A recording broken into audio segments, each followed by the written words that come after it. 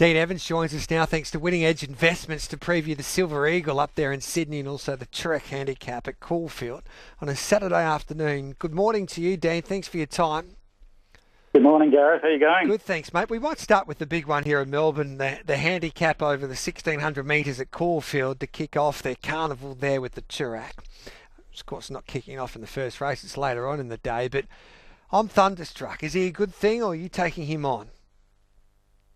Oh, look, he's a high-quality animal. I'm thunderstruck. It was, an outstanding run in the Sir Rupert Clarke. I think everyone saw what he did there. He probably should have won, and he won his prior two starts, and he's run the quickest last 800 of the day in his past three starts. So, he's certainly a strong chance. But I think what's interesting about the Turak, it's a handicap, and people are often trying to find those horses down in the weights that sneak up on the handicap a bit. If you actually look at the stats over the last 10 years, horses at 56.5 kgs or more, the sort of class runners, have won 6 of the last 10 from only 35 runners.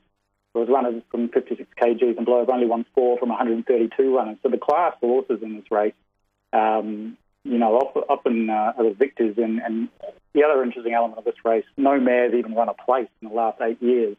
You sort of look at the top of the handicaps. You've got Tapani and Sierra Sue, who are both mares. And then you got Superstorm there, who I just think is the absolute class horse of the field. He ran second in the Australian Guineas and the All-Star Mile last year. He won the Group 2 Fian 2 starts ago, despite being in the worst going and not really being a wet track horse. And then he was a good third to Zaki, probably the best horse in Australia, and he raced 3 wide, no cover in that start. Mr. Quickie won this race last year, coming back from the 1800 of the Underwood.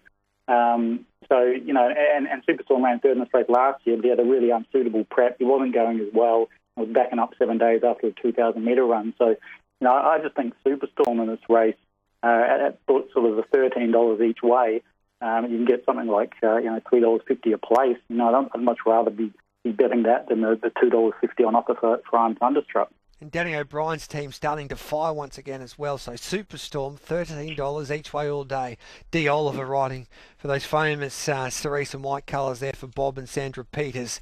Hamish Boyd looks tough to beat in the Silver Eagle. He hasn't got a great winning strike rate, but do you think this is a nice little race for him in Sydney tomorrow? Yeah, look, I absolutely think he's one of the bets in the race. He also came off an unlucky run in the Sir Rupert Clarke. He's only beaten 3 lengths, but he also got held up and never really got to show his full finishing berth. He's a horse who ran third in a Newmarket Group 1 also. Interesting to note that James McDonald has hopped off Equation, who's sort of one of the favourites here, to ride Amish Boy. And absolutely, I think Amish Boy is probably one of the 2 bets in the race. The other horse I like is Vangelic. Mares have a good record in this race. Split won it last year, and they ran second, third, and fourth the year before. She's just got Group 1 form all over her. She was 3 wide, no cover in the 1400 Group 1 as a 3-year-old, and ran second. And she was an unlucky fourth in the Coolmore Group 1, and probably could have won that with luck. She's only beaten 2.5 lengths in the Group 1 Queen of the Turf. Second up, she won a Group 2 level in the Golden Pendant. And you'll recall, I think, Gareth, when I spoke with you about some futures bets earlier in the year, I sort of tipped her as a horse to back for the Invitation. She's got her Invitation. She's now one of the favourites in that race. I just think she maps beautifully here. She can either lead on the fence, or if a horse like Ellsberg wants to push forward, she'll go a beautiful trail. I think with the way the track is, it's a good track. It should probably help horses, close to the pace and on the fence. And I just think with that Group 1 form, both Vangelic and Amish Boy, I'm just surprised at sort of level weight that you can get $7 and $8 about these horses, when horses like Ellsberg, Count de Rupee and Equation are sort of $5 to $6, and they're really only proven at listed level, and they're coming off benchmark form, and they get no weight advantage.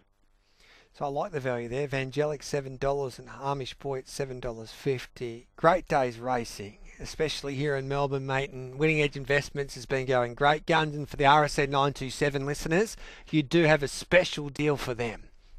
Yeah, look, absolutely. Anyone who hops onto the website, goes to membership options and chooses whichever product suits them best, just type in the promo code RSN and there's a 50% ongoing discount for their first membership.